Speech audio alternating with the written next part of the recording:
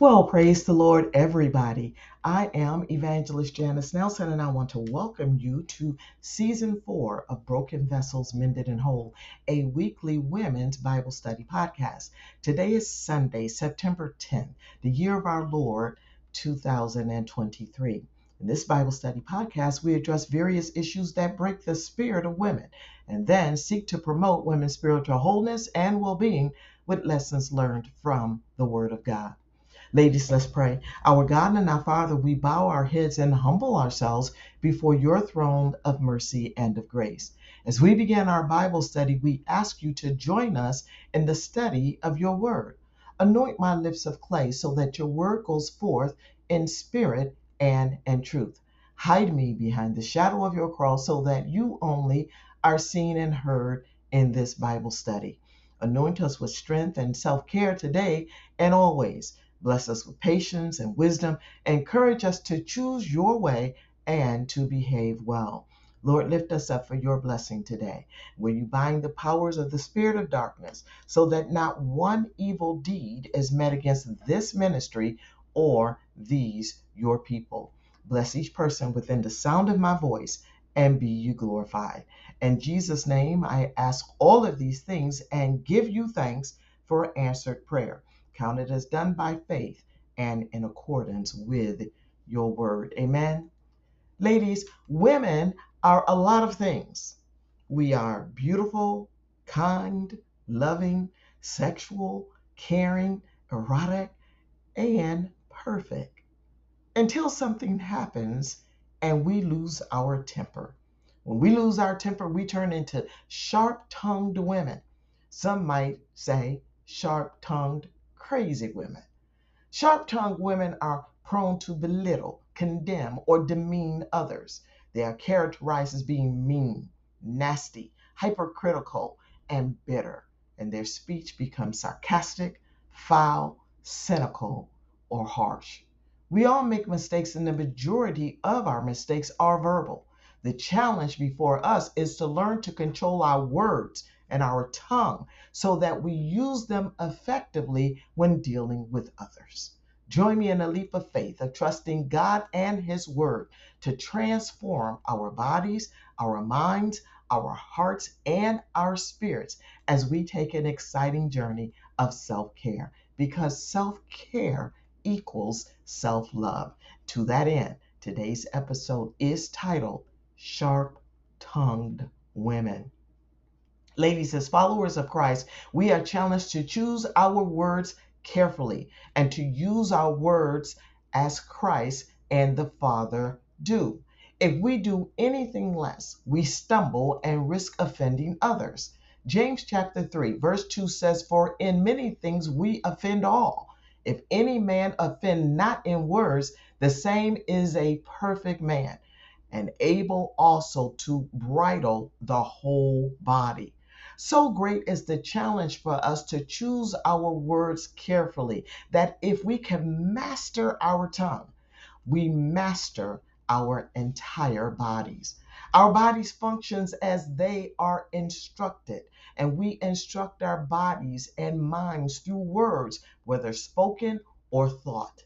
In other words, the mind speaks and the body follows. So we lead ourselves as well as others with our tongue. And no other part of the entire human body is as effective in building and destroying human lives. By way of example, we have witnessed the tongues of powerful leaders stir nations to seemingly impossible feats and inspire personal sacrifice. Likewise, an individual's verbal expression of love or pain, even in the fewest and simplest words, have reduced rooms full of people to tears. Also, among us who has not longed to hear a word from someone we deeply love, and yet also experience great anger, frustration, irritation, or pain from words expressed by that same person?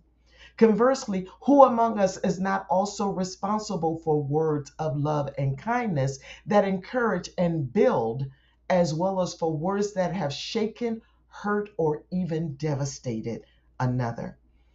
It is not ironic that we often direct these contrasting words of kindness and cruelty at the same individuals: a wife or husband, a child, a parent, a brother or sister, or a friend.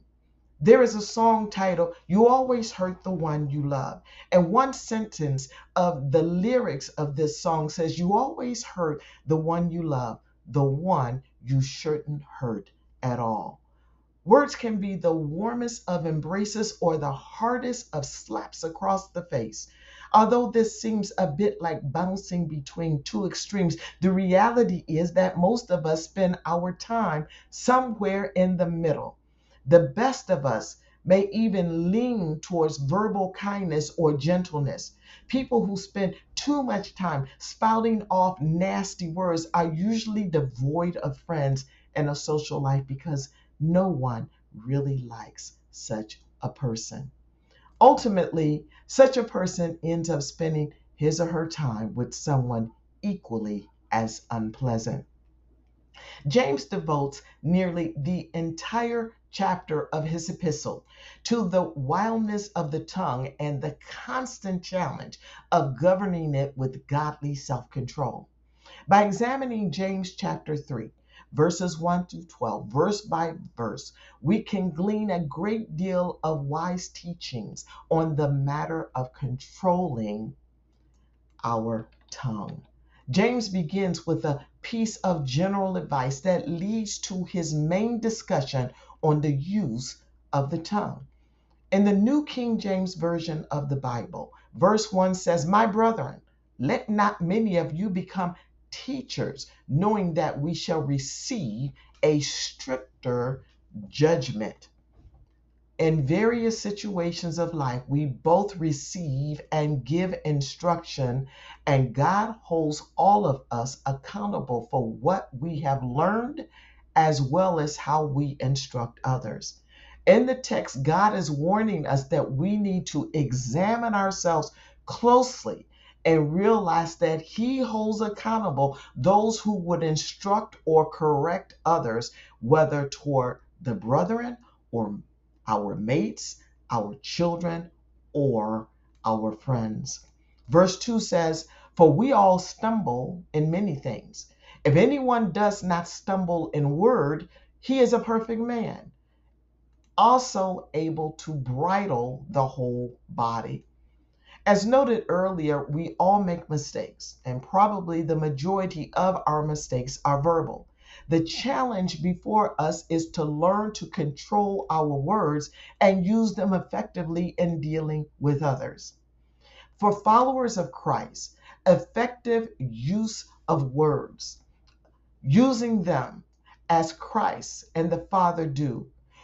If we do anything less, we stumble and run the risk of offending others. Verses 3 and 4 says, "Indeed, we put bits in horses' mouths that they may obey us, and we turn their whole body. Look also at ships. Although they are so large and are driven by fierce winds, they are turned by a very small rudder wherever the pilot desires." James makes three comparisons that got my attention.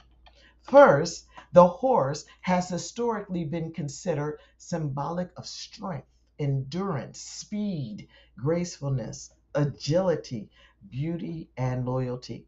But this powerful animal can be rendered as docile as a puppy by placing a small bit in its mouth, through which it learns to obey every command its master might give.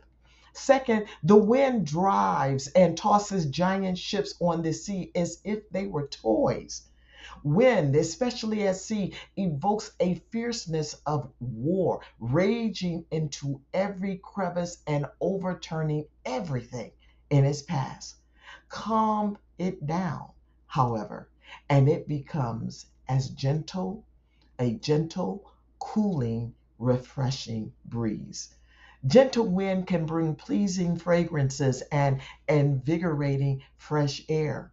Words, just like the wind, can be unbelievable, can be unbelievable forces of destruction that leave nothing and no one standing in their path. But tamed, slowed down, and controlled, they can be refreshing, fragrant breezes across our faces. Third, rudders manipulate the course of immense ocean vessels with a slight movement of the pilot's hand. Since it is underwater and aft, the rudder of a ship does its work unseen. Passengers are ignorant of its movement most of the time. Yet, when it is in proper working order, the rudder holds more power over the ship than the wind. The wind will blow, toss, even destroy the ship's rigging, but the rudder guides the ship exactly where it directs. John wants us to contemplate that as horses are controlled by bits in their mouth and ships by rudders below the stern, what tools might we use to control our sharp tongues, which can be as dynamic as a horse or as fierce as the wind? Learning to use that bit and rudder is our challenge. In verse 5, James says, even so, the tongue is a little member and boasts great things. See how great a forest a little fire kindles. The tongue is a little member, but the size of this tongue is no measure of the power it wields. Just as the tiniest spark can ignite a great forest fire, the smallest of words, unwisely spoken, can cause immeasurable harm. James continues in verse 6 saying, and the tongue is a fire, a world of iniquity. The tongue is so set among our members that it defiles the whole body and sets on fire the course of nature, and it is set on fire by hell. Yikes. Uncontrolled and untamed, without interference, a fire can spread and leave nothing untouched, unscorched, and unaffected. Fire, all by itself, can erase all life from the earth.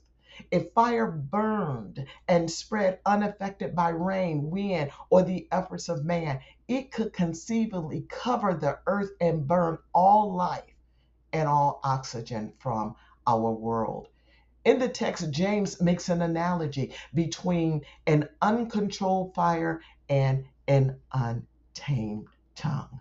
Think about that.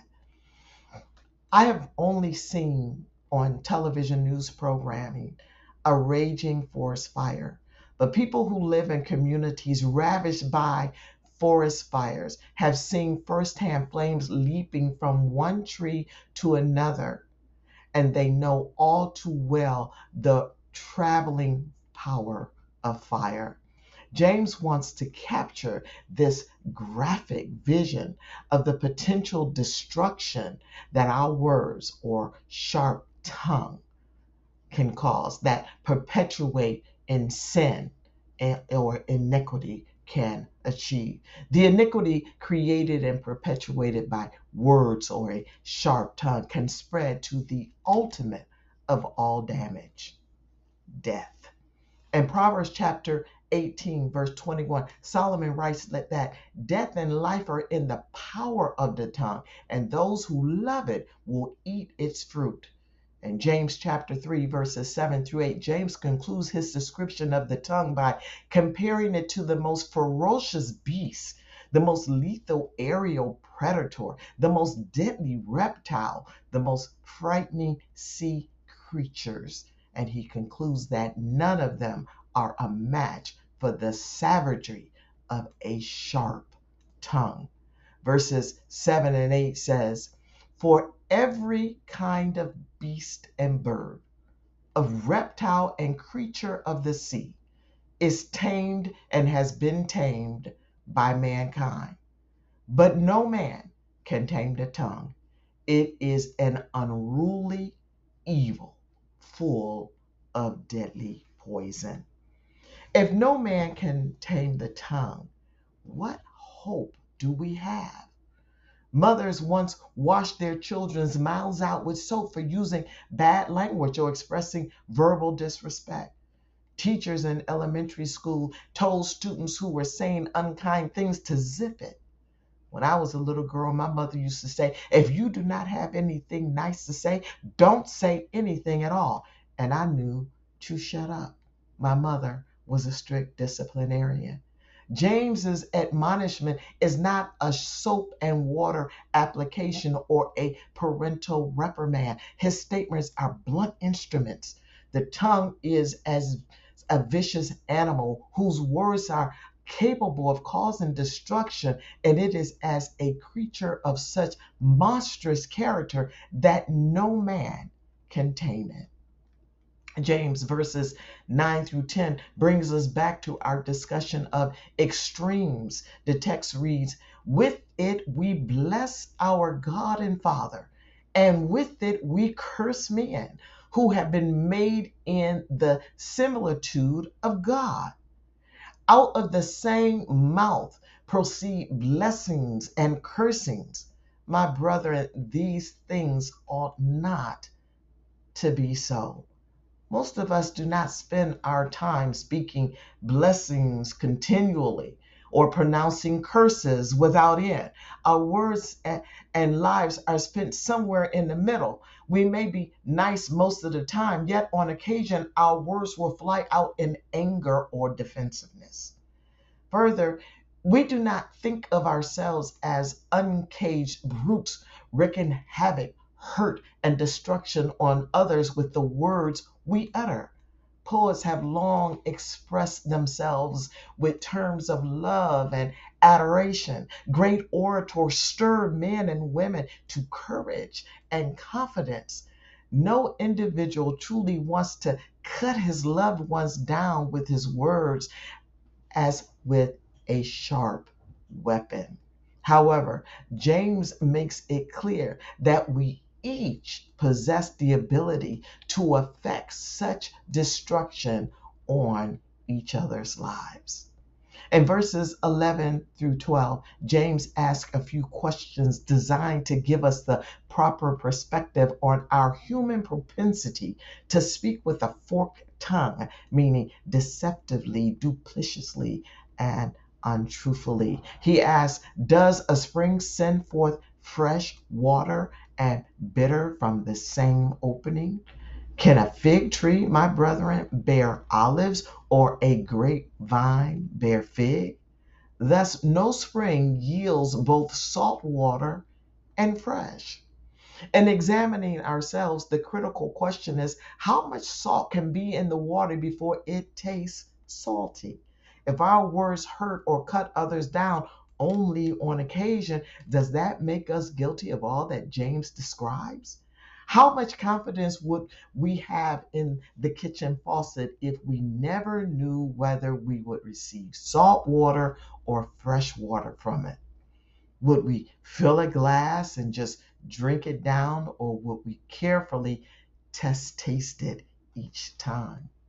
In a similar way, in our relationships, we expect that we can trust one another, and we expect the waters of our words to be refreshing, pleasant, loving, and positive. When we are hit with salt, meaning words spoken in anger, gossip, merciless criticism, or caustic sarcasm, we may need some kinder attention because a sharp tongue is always a shock and always leaves us with a bad taste in our mouth and betrayal in our hearts. All of us are capable of all kinds of communications. James speaks of this in his epistle, and we have to ask ourselves, just as the text does, do I send both fresh and bitter water from my mouth? Does my tongue produce both figs and olives? Am I starting forest fires with my words or with my tongue? Am I viciously devouring people with my words like a roaring beast? These are extreme examples that you might think only applies to other people, not to you. However, God sometimes focuses our minds on the things we are guilty of by allowing us to experience the same behaviors as others. For example, in 2 Samuel chapter 12, verses 1 through 4, David did not see himself as he was behaving and affecting others until the prophet Nathan described to him another man's behavior. David was so outraged by the other man's behavior that he, as king, declared the death penalty on him. You can read about that in 2 Samuel chapter 12, verses 5 through 6. He had this been an actual individual, chances are David would have pursued the matter to see the man brought to justice. However, the man he judged as worthy of death was none other than himself. You can read about that in 2 Samuel chapter 12, verse 7. We experience similar lessons when we are brought into the company of people who are offensive to us, people whose behavior hurts us, and whose words are sharp enough to cut and wound us. This is because something in the experience teaches us what we need to learn. In such situation, God is allowing us to experience ourselves. How often do opportunities emerge for us to see ourselves in the actions and behaviors of others? Truth be told, we have had many opportunities to witness the effects of deceitful men and women upon trusting and unsuspecting people. We have seen people shift allegiances and loyalties, but deny doing so by their words. We have seen couples speak words of lifelong devotion only to cast one another aside for a new attraction. We have seen friends and family who have expressed the deepest of commitments to one another, both deny those relationships and turn against one another. We have been seeing hearts broken by sarcasm and neglect. And we have seen the crushing effects of criticism upon those needing reassurance and encouragement. A sharp tongue is a weapon just as effective as a pointed spear or a sword honed to a razor's edge. A sharp tongue has no place among the fruit of the Spirit, defined in Galatians 5, verses 22 through 23 as love, joy, peace, long suffering, kindness, goodness, faithfulness, gentleness, self control. A sharp tongued woman does not express love, spread joy, or promote peace. She shows no patience, kindness, or goodness in her words. She betrays faithfulness and gentleness, and most of all, she demonstrates no measure of self control.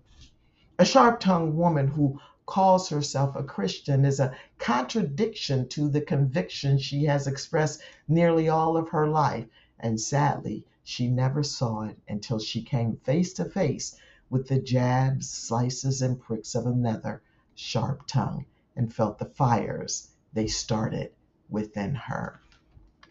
Most of us do not escape life without being deeply touched by the sharp tongue of others.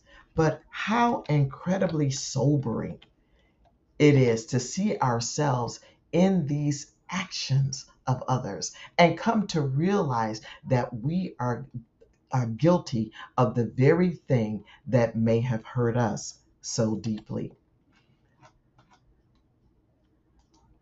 We too are responsible for spreading the flames of a fire that devours and destroys all in its path. The evil of our tongue is as limitless as the evil James describes in his epistle.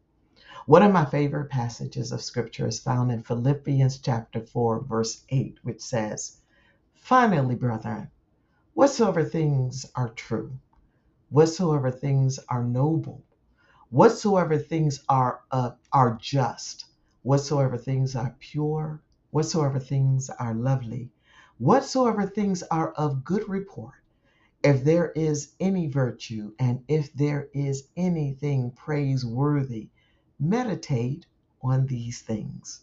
This is one of my very favorite passages of scripture. What we think about, meditate on, reveals itself in what we say. A mind fed by godly wisdom can follow this advice and control the wildest of all members, the tongue. As we grow in that great wisdom, our words will become fresh and reliable. We will lose the sharp edge on our tongues. Ladies, when we emerge out of the rut of human habits in our communication, we will begin to express what is true, noble, pure, lovely, and good. Our words will convey virtue and offer praise to God, uplifting those who hear us. James chapter 3, verse 18 says, now the fruit of righteousness is sown in peace by those who make peace. So will the results of our efforts. Righteousness will not come to fruition by the sharp tongue of women or anyone else, but in an atmosphere of peace. Thank you for tuning in to another episode of Broken Vessels Mended and Whole. If this ministry has been a blessing to you and you want to support it, we have several ways in which you can do that. First, via the Tithely app at Broken Vessels Mended and Whole. Second, at Givelify, Givelify, you may donate to Broken Vessels Mended and Whole, or you may mail whatever gifts of love you feel led to give to Broken Vessels Mended and Whole. We are a 501c3 nonprofit religious organization located at P.O. Box 34637 in Los Angeles, California. Please join me next week for another episode of Broken Vessels Mended and Whole. In the meantime, take good care and may God continue to bless you and all those you hold near and dear. Amen.